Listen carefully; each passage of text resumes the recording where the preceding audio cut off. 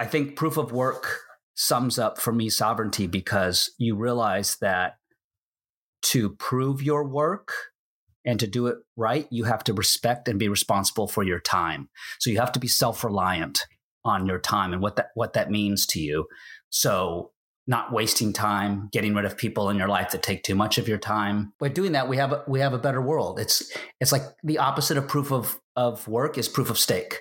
Not only in the crypto space, I hate saying that word, but not only in the cryptocurrency space, but everywhere where people that believe in sovereignty have problems, especially with government is 100% proof of stake. Hi everybody, welcome to Sovereign States of Mind, brought to you by a family in paradise. That is my family. We live off-grid in Hawaii. We're working on developing a homestead, trying to become as autonomous as possible and be responsible for our own lives. Our YouTube channel videos are generally lots of fun, quick. The podcast is a way for us to get deeper into some of these topics. We'll be exploring some of the many principles of personal sovereignty and how we can explore and implement them into our lives, from homesteading to community building and self-reliance to Bitcoin, with some sprinkles of parenting, fitness, authentic relating, and gratitude tossed in the mix. No sponsors as of yet, so let's dive right into this week's conversation.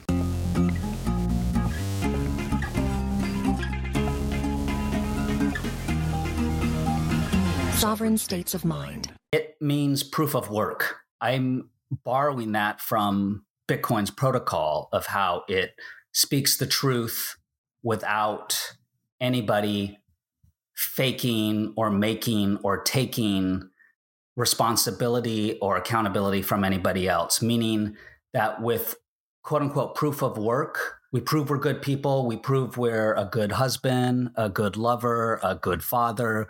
We prove that we're a good worker. We prove our education through dialogue and communication. We can't just buy it. We can't just stake it. And anytime that someone can just buy access, anytime someone can just put themselves in a place where someone else had to work, they distort human action. They distort and they corrupt what the work takes. And so we find that throughout history, it is without the work that manipulates societies, manipulates economies. And in fact, you can probably trace the failure and the descent of almost every civilization to someone who tried to get around proof of work. And it's almost in our human nature. It sucks, but the way we're born, it's like, okay, we start figuring everything out from our stimuli, and then it's how do I game the system? How can I do that better? We as humans, until we're told and we start to learn about what's ethical and moral, we want to cheat. We can't help it. We're animals, and we're just like, if I cheat, I can survive. But what we've learned is that in a community that doesn't work. Over time. Everything will fail. And, I'm not just speaking about money. I'm speaking about everything. Life requires work. And it doesn't mean that we can't be smart and effectual. We can't leverage and be impactful with how we work. It doesn't mean just be busy and don't get anywhere. But I think proof of work sums up for me sovereignty, because you realize that to prove your work and to do it right, you have to respect and be responsible for your time. So you have to be self-reliant on your time and what that means to you. So not wasting time, getting rid of people in your life that take too much of your time. By doing that, we have a better world. It's like the opposite of proof of work is proof of stake. Not only in the crypto space, I hate saying that word, but not only in the cryptocurrency space, but everywhere where people that believe in sovereignty have problems, especially with government is 100% proof of stake. And I'd even argue that if they were literally, truthfully electable, maybe there would be some proof of work, but they're not. We know that a vote isn't a vote, and a vote can be bought. So I can go on a long tangent down there, but that's a long ways of saying I believe sovereignty is proof of work. A lot to unpack there. Those are some really great points and a beautiful way to start this conversation. For sure. I like the analogy of just cheating. Humans just want to cheat. We want to be lazy. It's something about the animal side of us. And I notice it sometimes with like, I go in and out of like a dad bod, or just like my gut gets a bit bigger, and then I get control of myself again. And I have to prove to myself the work, that I can do the work, that I'm doing the work. And then the dad bod starts to go away. I start to come to myself again, and I feel better. I feel more productive. You mentioned, proof of stake doesn't work in community. Everyone has to hold their own.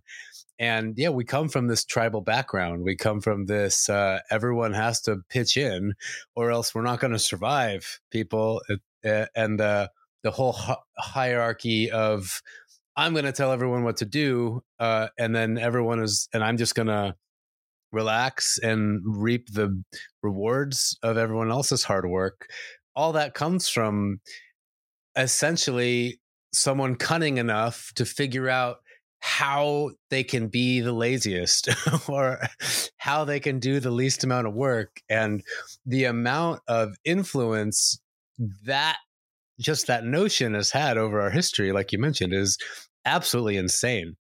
And I mean, I'm wondering now if it's not out yet. I imagine there's something written by someone in the Bitcoin space that will cover that in a historical context, right? I mean, I know in the Bitcoin Standard, he goes through a bit of that in the early chapters, just in the history of money and banking and how governments used fiat to essentially fund pointless wars.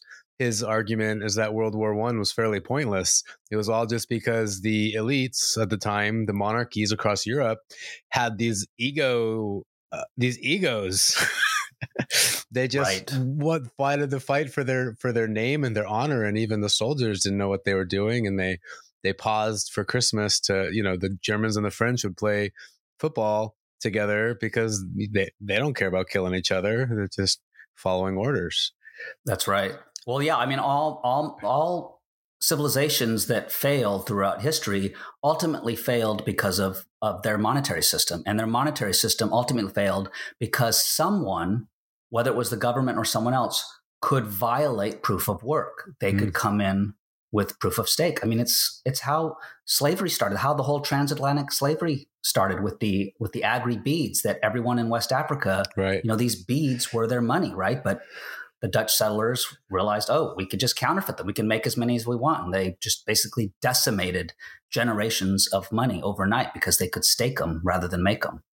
It makes me wonder about just how curious the technology of money is and how maybe precarious or fragile it can be, or it has always been.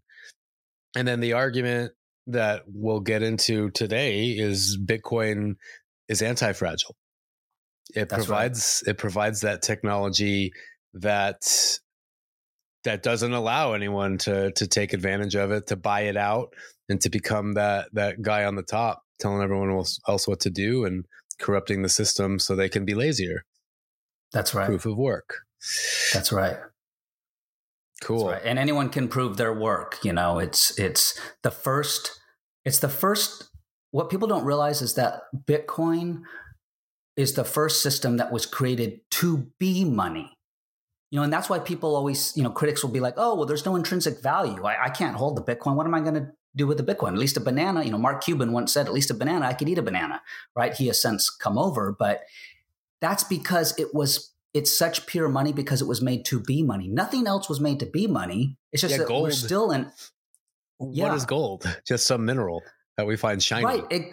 Exactly. And it rose to the top, which is why it's been money for over 5,000 years, because it had the properties. We know the 5-6 properties that should be money, but nothing quite fit perfectly all of them until Satoshi said, let's create what we don't have.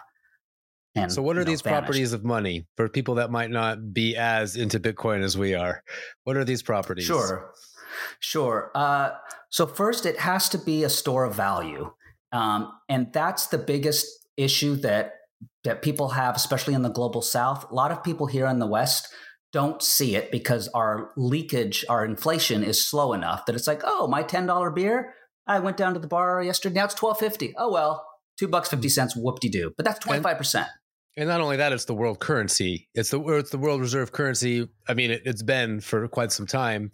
And yes, that domination has made it so even if I go somewhere else, my dollar is still like, my wife is from Argentina. We spend time in Argentina. Oh, and dude, huge inflation.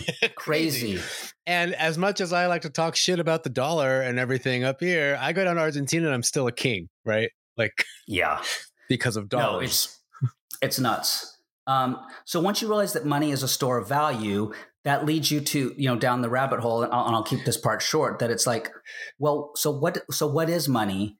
Well, money is simply the capture of your excess contribution that you gave to society that you don't want to go to waste. So you want to store it somehow to be able to spend in the future or give to your family or legacy. But we're not used to that. And so the government in a fiat world on purpose continue to inflate because it lowers their debt. But what it does is it makes us consume, which ramps the numbers up for the economy. So it's like, oh, the GDP is great. The numbers are up. But no, we're just consuming. There's no incentive for us to save. There's no incentive for you, Jordan, to be better. If you go work at something for 8 hours, provide in a sense 12 hours of effectiveness. If it's just going to leak in next year, you can't buy the same thing that you can buy this year. So one, it has to be a store of value, and gold has done that the best so far. Whereas everything else, from tobacco, people just smoked it. Salt, anyone can get it. And so it could be counterfeit. And that's where we get the word salary. It comes from salt. Shells, beads, like all kinds of other things could be counterfeit. And there's no way to really verify them. Even silver. Even silver is just more easily mined. So more can be added to the supply in comparison to gold, at least a lot quicker.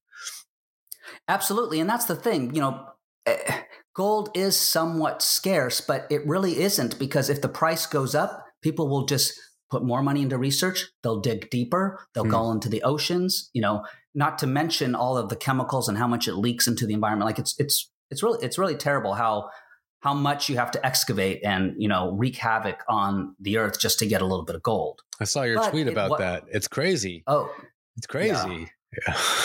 Yeah. Everyone making these arguments against Bitcoin for the environment, and then yet everyone seems to still be okay with gold for however many hundreds of years.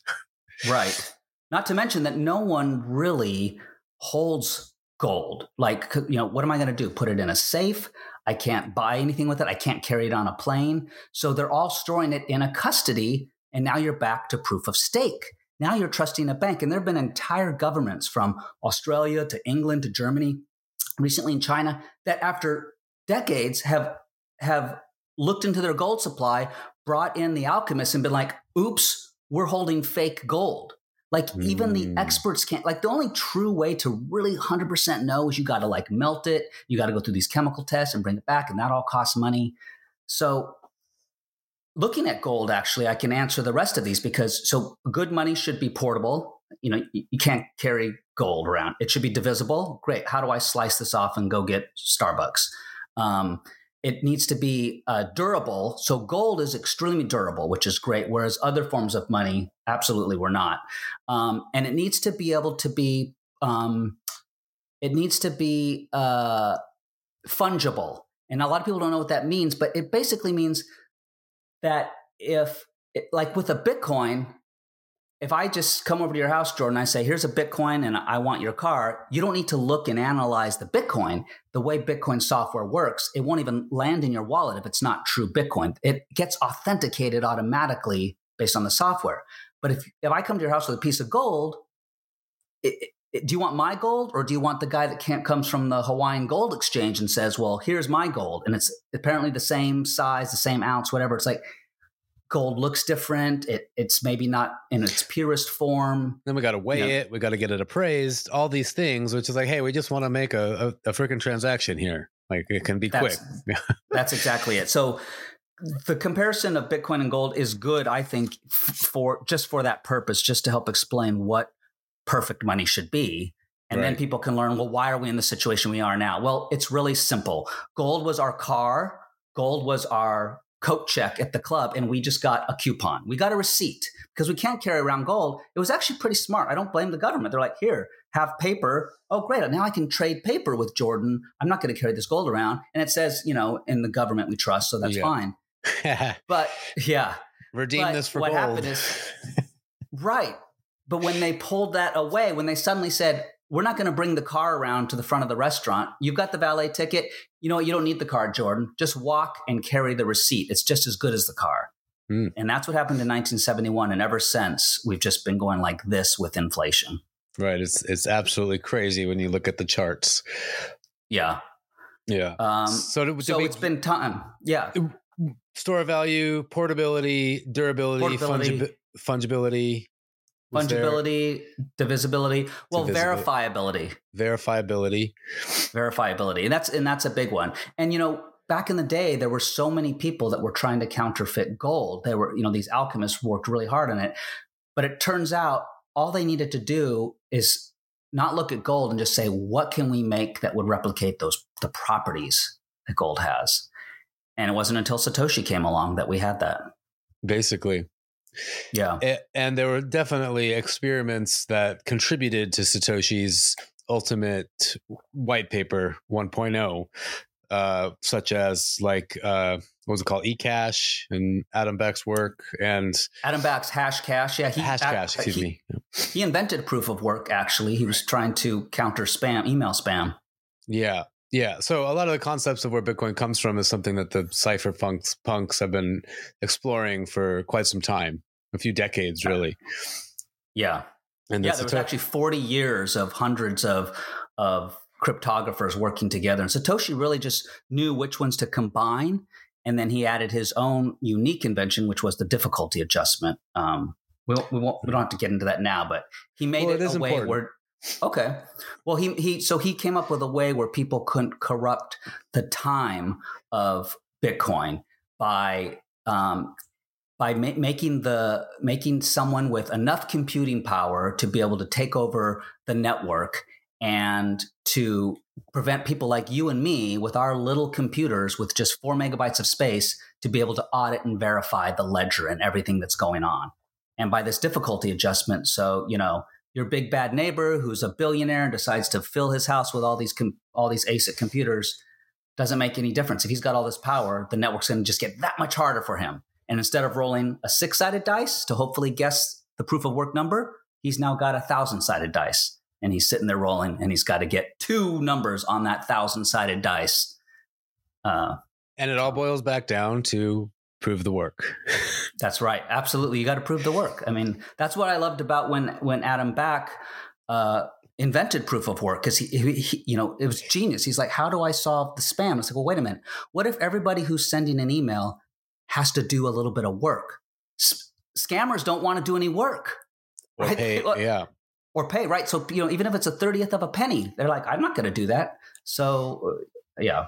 I know Michael Saylor has said Lightning Network is perfect for combating spam, especially on a platform like Twitter, because you would just, I don't remember the specifics, but basically every real user would have to send some kind of deposit in sats, and thus rendering probably 99% of spammers irrelevant because they're not going to pay anything.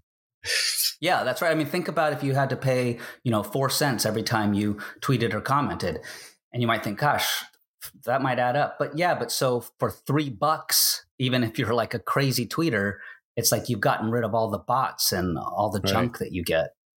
So you're obviously very well informed and very into Bitcoin. How did you get into it? How did you first hear about it? I got into it because I wanted to write a book about time. I've always been fascinated by time. I believe time is the most time. Yeah, simply time. Yeah. And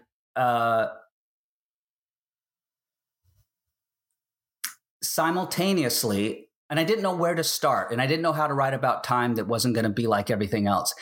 And simultaneously, I had discovered Bitcoin, just like most all of us did, where it's like, is this like a tech stock? I don't get it.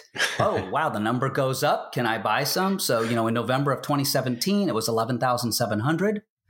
I went on a very shady exchange in another country because I was told that's where you go. And I bought $100 worth. Nice. And I was like, what am I doing? I'm going to lose $100. And instead you made so it started 90. with that. Yeah. I know. And then I was like, well, wait a minute. All these other ones are cheaper. What are all these other crazy things? Oh, maybe I should do this. And, back then CNBC was saying, you should diversify with these portfolios. They're putting up big screens and mentioning all of them. Yeah. Yeah. Cardano and all these. And I was just like, okay. And it, of course it went up to 20,000 right there at the end of 2017. And then, into 2018, down to 4,000.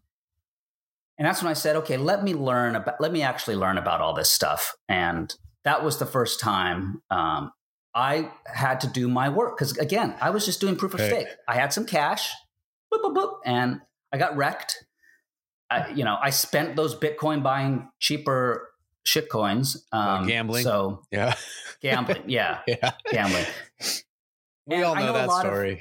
Yeah. We all know that story. And that's, you know what, it's comforting talking to Bitcoiners like yourself and even some of the OGs that they all started out this way. We all go down this same path, which is why I try to tell a lot of Bitcoiners to not be so toxic and self-righteous and judgmental when new people come in. Like, I get it that we're on a mission and this is super important because this is a new form of money. But it's like, I'm not going to drive over to Las Vegas and stand in front of the casinos and be like, guys, what the hell are you doing? I feel like some people need to go in there and they need to lose $1,000 and sulk as they're driving home to be like, okay, I shouldn't do that. Well, we're humans, right? How we learn is through challenges and fucking up, essentially. We have to fail, we succeed. have to. Exactly. Yeah. We have to. I was laughing about it with my wife last night because I totally am with you on the whole shitcoin casino debauchery. However, I really do think cryptocurrency beyond Bitcoin is pretty cool technology. Yes, I love DAOs, for example. I think the concept of a DAO is revolutionary. And that's what got me into the whole scene a lot more than Bitcoin. I had heard about Bitcoin back in 2014. And I was like, oh, cool. Like, all right, money. And at the time, I was anti-money. I was a bohemian. I was just a vagabond traveling. I didn't want anything to do with money. It was war and it was people selling their souls 9 to 5. And I was just like, no.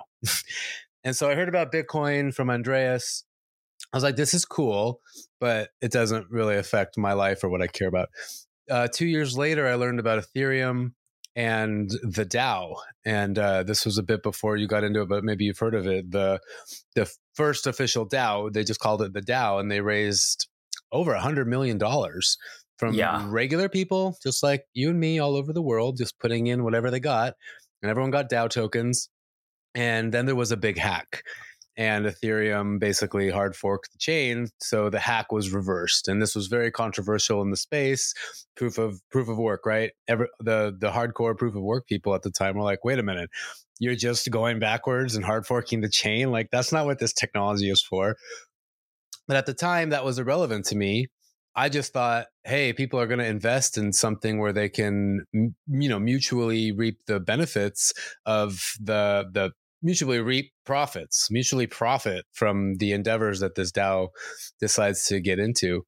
So the technology for people to come together with their finances towards like a mission, I always thought that was really cool. The problem is cryptocurrencies, not Bitcoin, they're no different than the fiat world. And so you can just go trade stocks or bonds or whatever, and those are regulated and they have disclosures. Cryptocurrencies don't have disclosures. People don't know that they all have pre-mines, that 30 to 40% in most cases were given to the founders. They keep them and they can print as many as they want. And, there's a terms of service, there's an office, there's a founder, they can be sued. Right. There's a marketing department, and Bitcoin has none of that. So they're just separate. And, I hate it when people are like, oh no, but Bitcoin's cryptocurrency. Or it's like, well, no, first of all, Satoshi never once called it a cryptocurrency, not once. Nowhere in the white paper does it say that. And sure, are humans animals? Technically, yes. So if an alien comes down here, let's put us all in that bucket. But you're not going to call most humans an animal. You usually separate the two. And so because Bitcoin is so different in that sense, it's important for people that are just coming in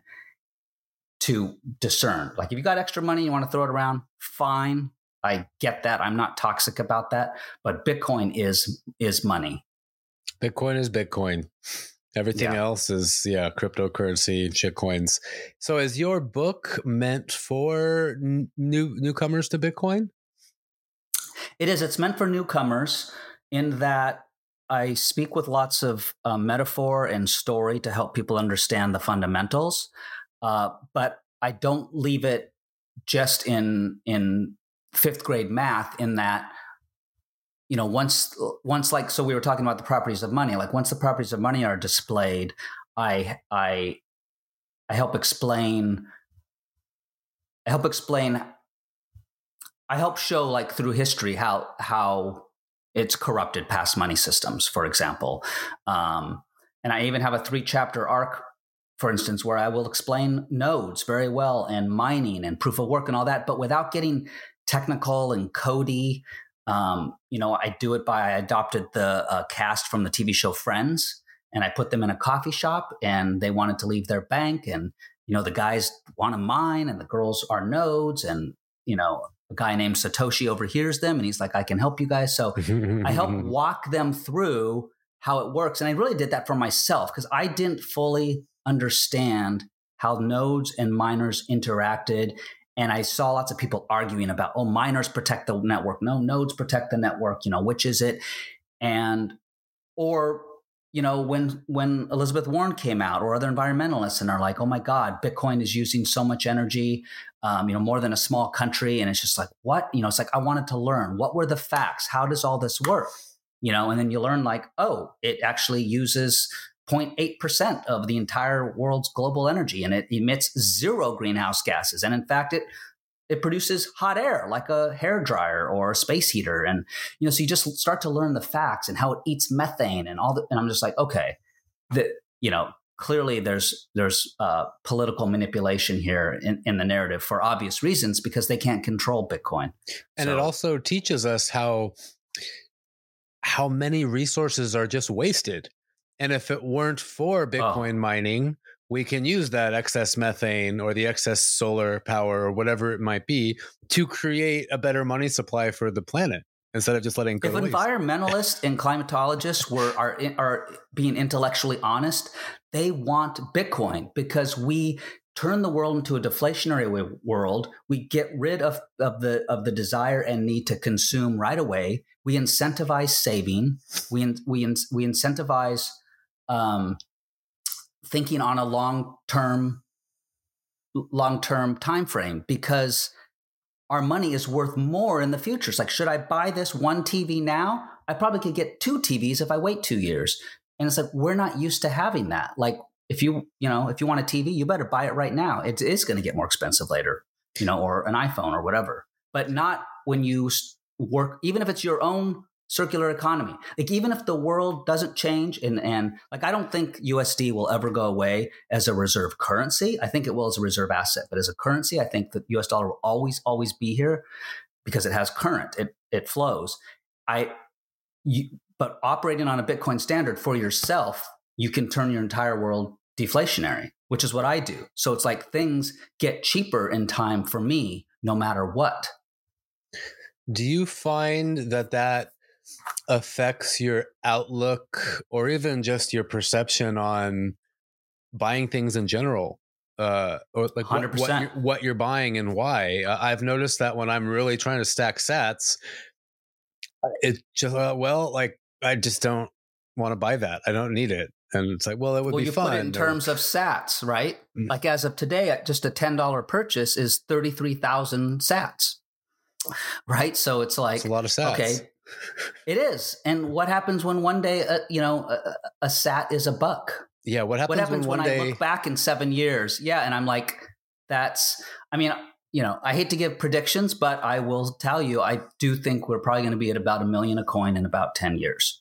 Okay. Right? So because of the number of halvings we go through and whatnot. So if it's at $1 million, I think that's, I think that's a penny a sat. Yeah. I think that's a penny a sat. So it's like, what if suddenly we're at, so what is that? $3,300, right? So I gave away $3,300 10 times today on Twitter. Oh yeah. Just so people could get, and it's cool. A couple people were contacting me. They're like, I've never received a sat in my life. Or they're like, Oh, cool. I never downloaded a wallet yet. I quickly downloaded a wallet. And I'm just like, I just wanted to do something little to just help, spread the word. I don't know. And that kind of thing feels good too, because you're helping onboard newcomers into the space. And yeah, one way you could look at it is like, oh man, I'm out $3,300 in 10 years.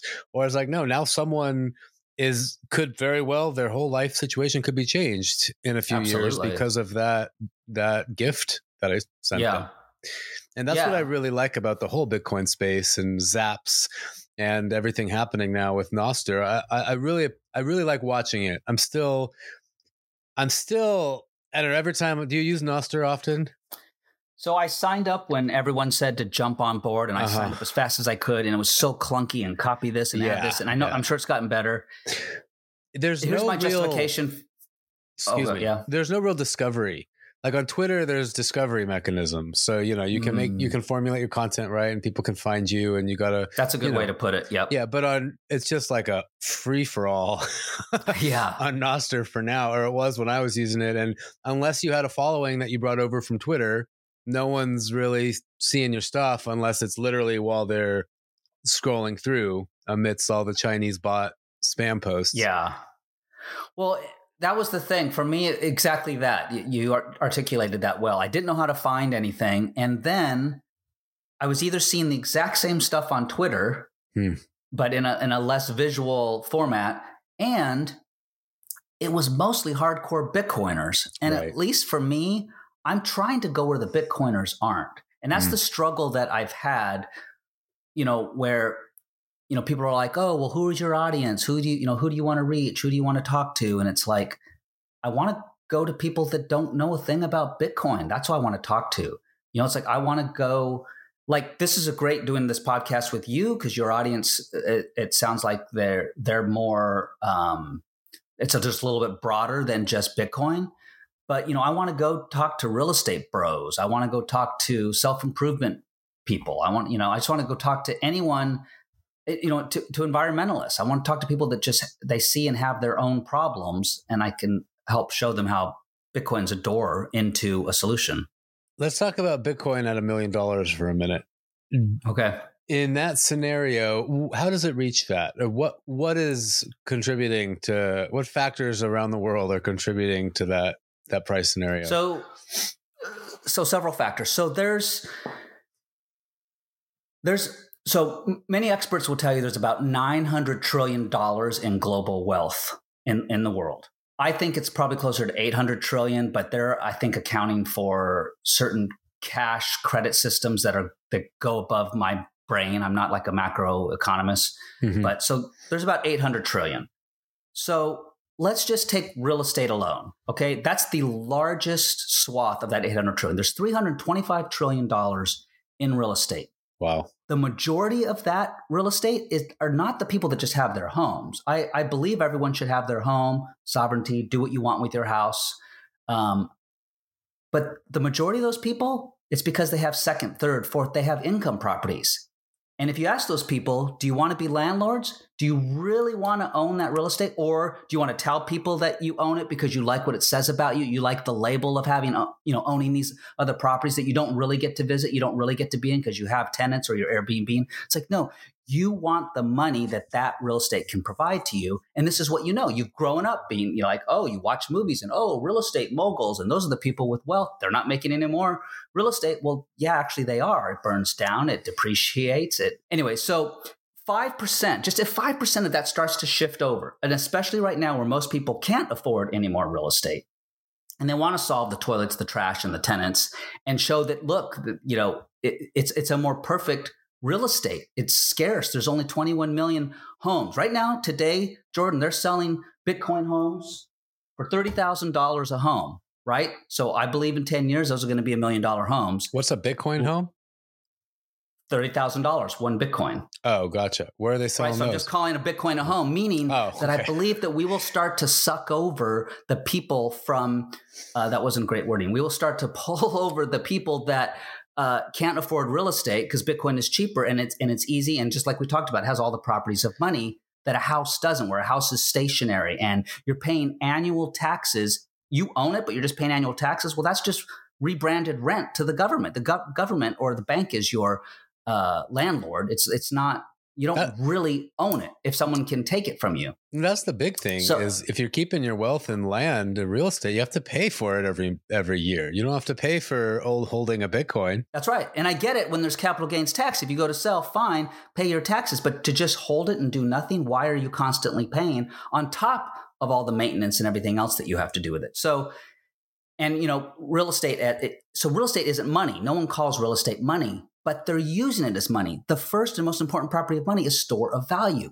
And that's why, there's neighborhoods near me and over in Beverly Hills and whatnot, where there's tons of houses that are just empty because they're owned by Chinese people, they're owned by Saudi Arabians, and they're owned by so many foreigners that they are also looking for a better store of value. They're just storing their value in a house, an empty house. If we took just 5% of that 325 trillion that is in real estate, so that alone would put Bitcoin at over $750,000 a Bitcoin. I think about $773,000 a Bitcoin.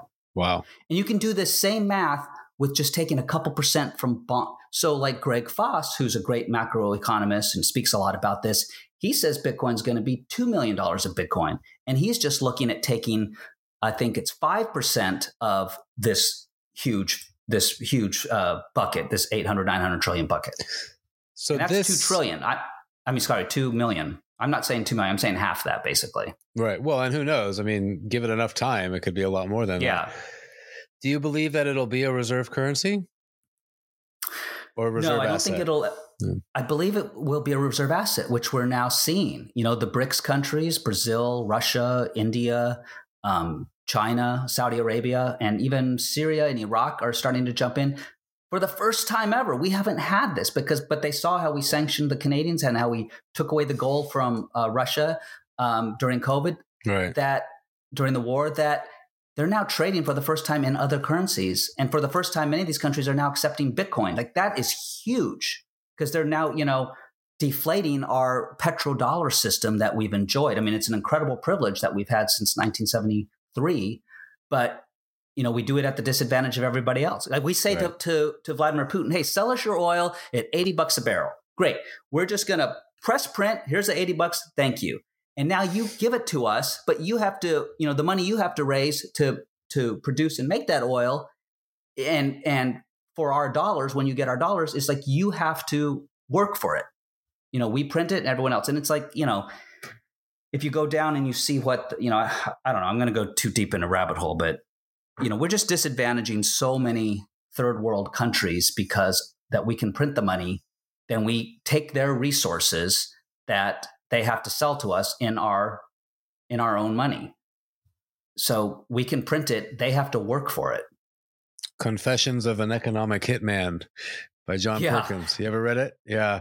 No, but I know what you're talking about. That book really opened my eyes to how the IMF works and all of it, because we go into third world countries, foment war, essentially civil war and discord, let the civil war happen. This is all thanks to the CIA. And then we send in our banks basically to come give loans to these countries, to dictators, to rebuild. Mostly to the dictator. Yeah. And then that's why I love El Salvador and Nayib Bukele to giving the finger to the IMF, like, hey, absolutely, we'll pay the debt, but we're done. We're done taking more from you, and it'll be really exciting to see how things unfold down there. Yeah, and I think that's what Africa's trying to do. It's like 15 of their 55 countries are still under French colonialism, economically, and it's like they have so many rich resources, especially gold. Yet when they mine the gold, they have to send it back to France. Freaking ridiculous. Yeah. So where's the sovereignty there? Talking about sovereignty. It's like, so they don't really own their land. They don't really own their property. And it's like Bitcoin for the first time in history is true property that anyone can own and in any fraction. Like no one is restricted. Like everybody is welcome. There's access for everyone. And it can exist in your head. It doesn't even need to be something material that can be stolen. It can literally be 12 words you memorize in your head. And that's I think, where the true sovereignty comes in. Is we talked about portability, we talked about all these things. And yeah, it's great that a central bank or government can't just decide to devalue your money with the click of a button. but you can do whatever you want with this money. Like, and if you're take control of your keys, right, and you make sure you're onboarding privately enough and knowing how to follow basic privacy rules, like you're free. You're economically That's right. free to transact with whoever, and no one can take that away from you. No.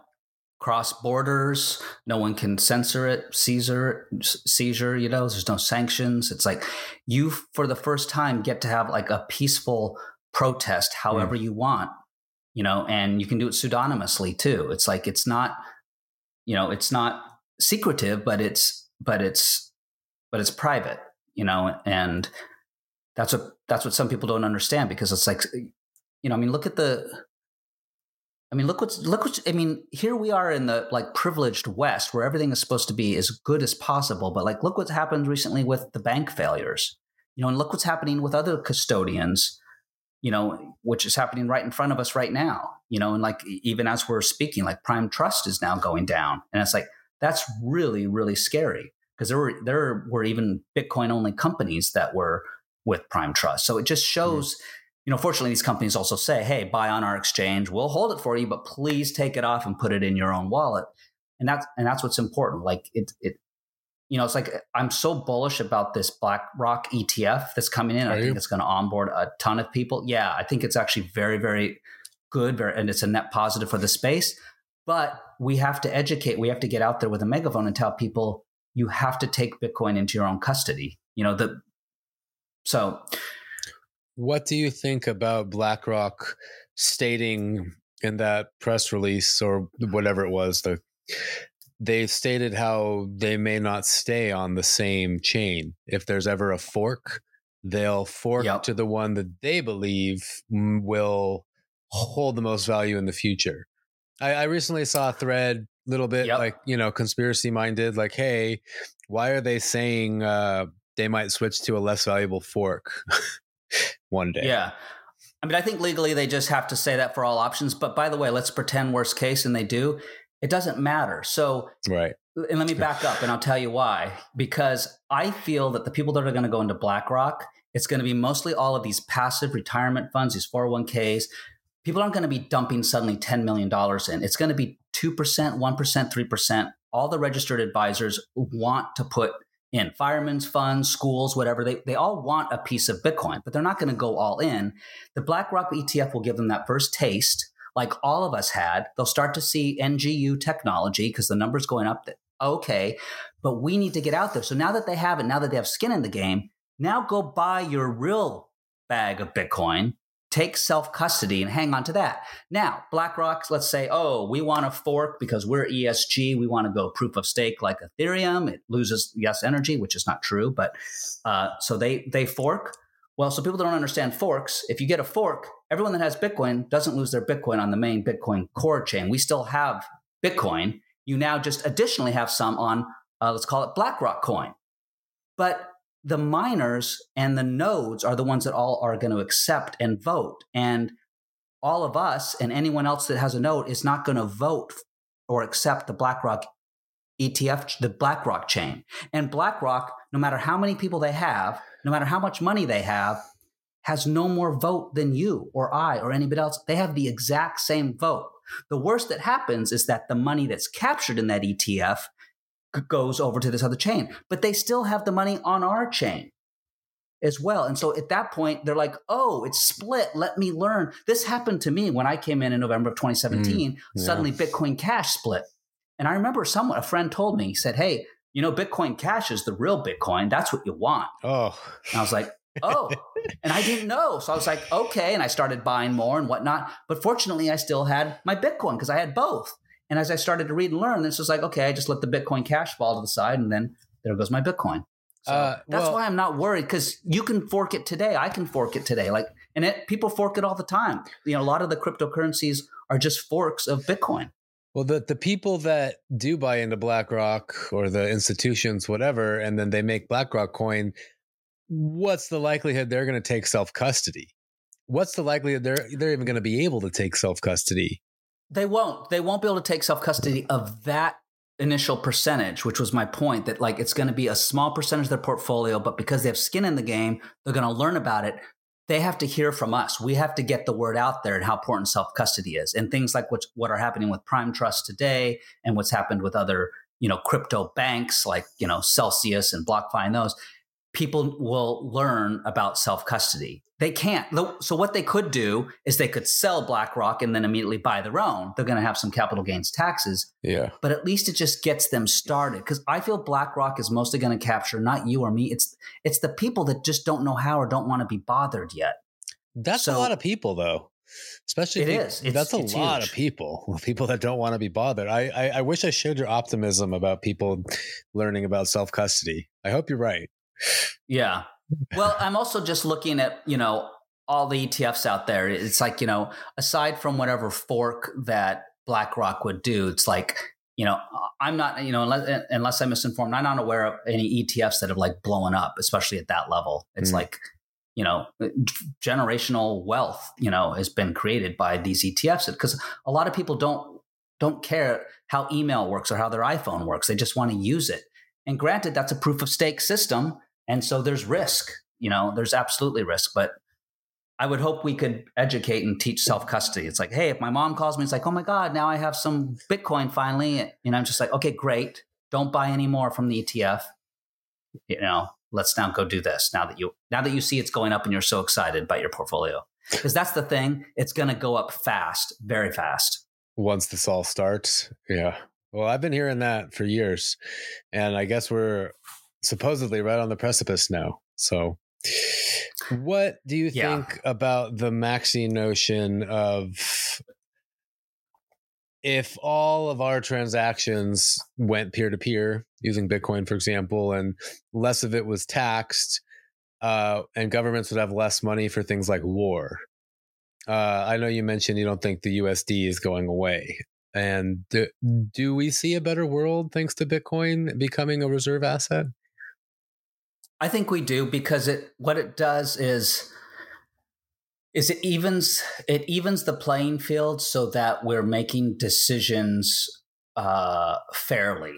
Like right now, we're all playing this big game on this world map, and I mean, I'm an American, so I benefit from it, but we have such a massive advantage over some of these other countries that, are trying to come to our country or are trying to do bad things because they don't have perfect money. Their time isn't captured in a way where they can make clear decisions. There's no clear signal.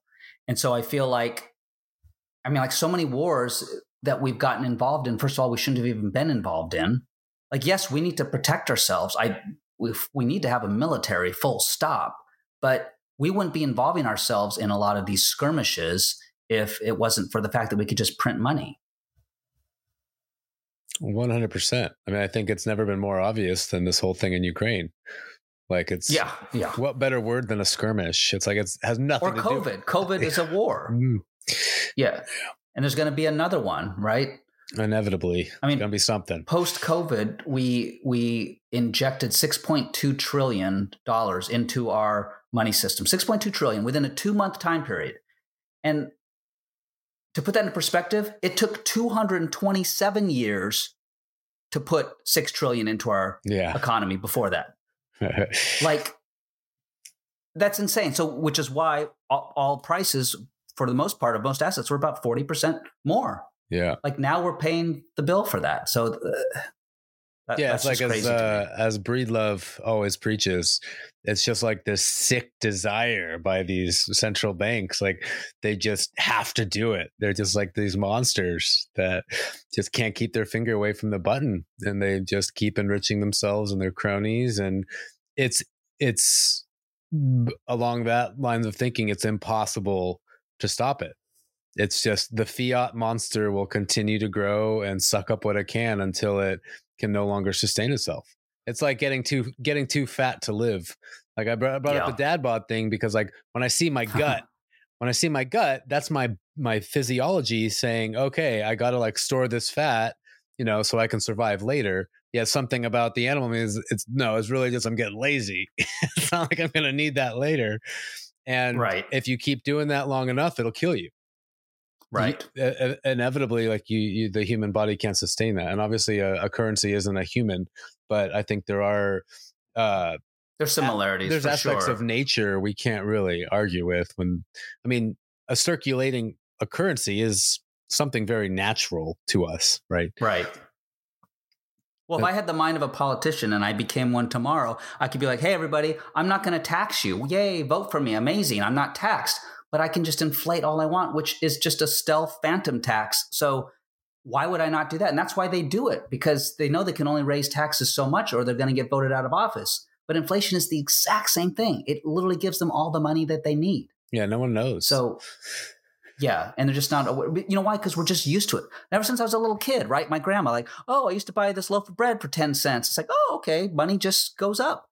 You don't. Well, that's it's been normalized. It's the whole premise of Keynesian economics, right? Like, you got to have inflation to stimulate the economy, which I had a guest on recently. I've talked to several people about this recently, and I'm not sure I completely disagree with it. Because when you do have a steady 2% inflation, it encourages people to spend their money on things like innovation, right? We have some cool technology, we have cool things coming out of the world thanks to having to spend your money or invest it. So, this and that. And the argument is that if we had a deflationary currency, if everyone's just holding Bitcoin, where's the innovation going to come from? Because you'll make more money just holding on to Bitcoin than investing in this startup that could change the world with its cool AI, whatever. You know what I mean? I feel like it's the opposite, because I feel like like when Bitcoin's going up and there's a big bull market and I know what that is worth in terms of fiat, I'm way more generous and I'm ready to spend that and go do things and build things. And I'll finance my own films. I'll do all kinds of stuff like that. Fair point. Yeah. Anyways.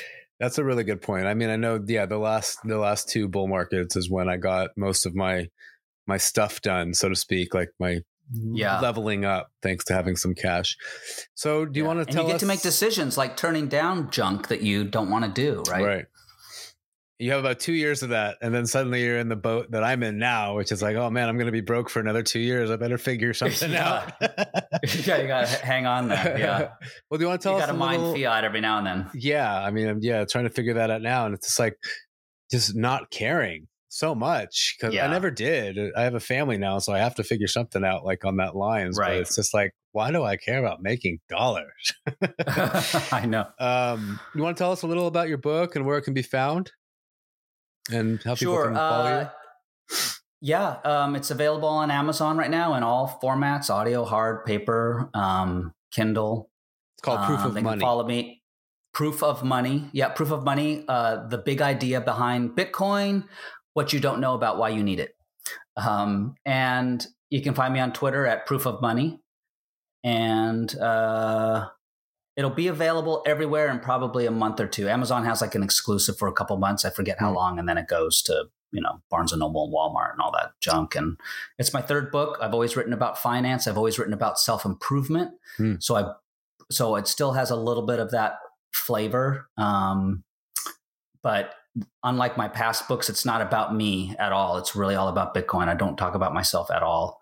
And I try to just give pure signal. It's very nutrient dense in that it's 21 chapters, but it's lean and it gets right. It gets right to it. Cool.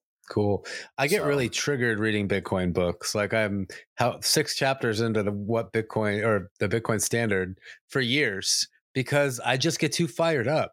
And mix of emotions, angry, excited, this, and I was like, you get the call to action already. And so I feel like there's nothing I can do about it. And I have to just go work on something. And so I don't read a lot of Bitcoin books. So I'm going to try to pick it up soon. Well, I'll be honest. And I mentioned this in the disclaimer in the book. It's like when I first got into Bitcoin, I picked up 3 or 4 books. Honestly, I never finished any of them. I couldn't get through them. And maybe I'm too dumb. I don't know. I have a background in finance and economics as well, but I couldn't get through the Bitcoin standard. And this might sound blasphemous, but it's just there were too many details that I didn't want. I just wanted to get to Bitcoin. And that's why I wrote the book. I said, I'm going to write the book that I want, because I feel like that's what my friends and family will want. So, and if anyone else enjoys it, then fantastic. But cool. Well, thank you for providing that value for for the world. And I'll be recommending your book. I love your perspective on it all. And it sounds like you're very articulate and you're very well thought out, these ideas. So it's exciting to know that you're writing about this. Would you put this on the kind of the same table as self-help books or self-improvement? No, no. It's a great question. Because the proof of work metaphor, that's why I bring it up. Yeah. So I would in that sense, because throughout the book, it talks about like time and what time means to you and how to honor your time and what the truth of time is. But it does it also with very tangible and accessible, digestible ways to understand what Bitcoin is. But yeah, I guess it is not as much as my past books. Like my first book was called Produce Yourself. And that's where I take, the hero's journey and everything that I do in film and TV and said, let's make you the perfect hero, but you have to go through the steps to get there, right? You're going to have to fail. You need your mentor and blah, blah, blah. So maybe it has some aspects, but it's mostly for people that like stocks and real estate and want to make money and all this stuff. And so I'm like, you can make money, but let me tell you about the principles underneath it. Because I still think that's the shiny thing that got all of us in.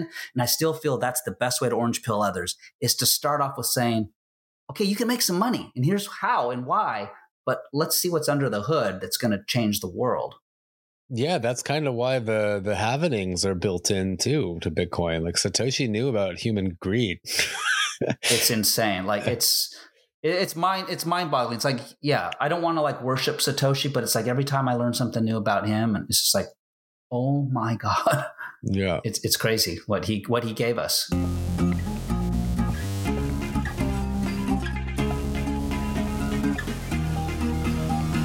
Sovereign States of Mind.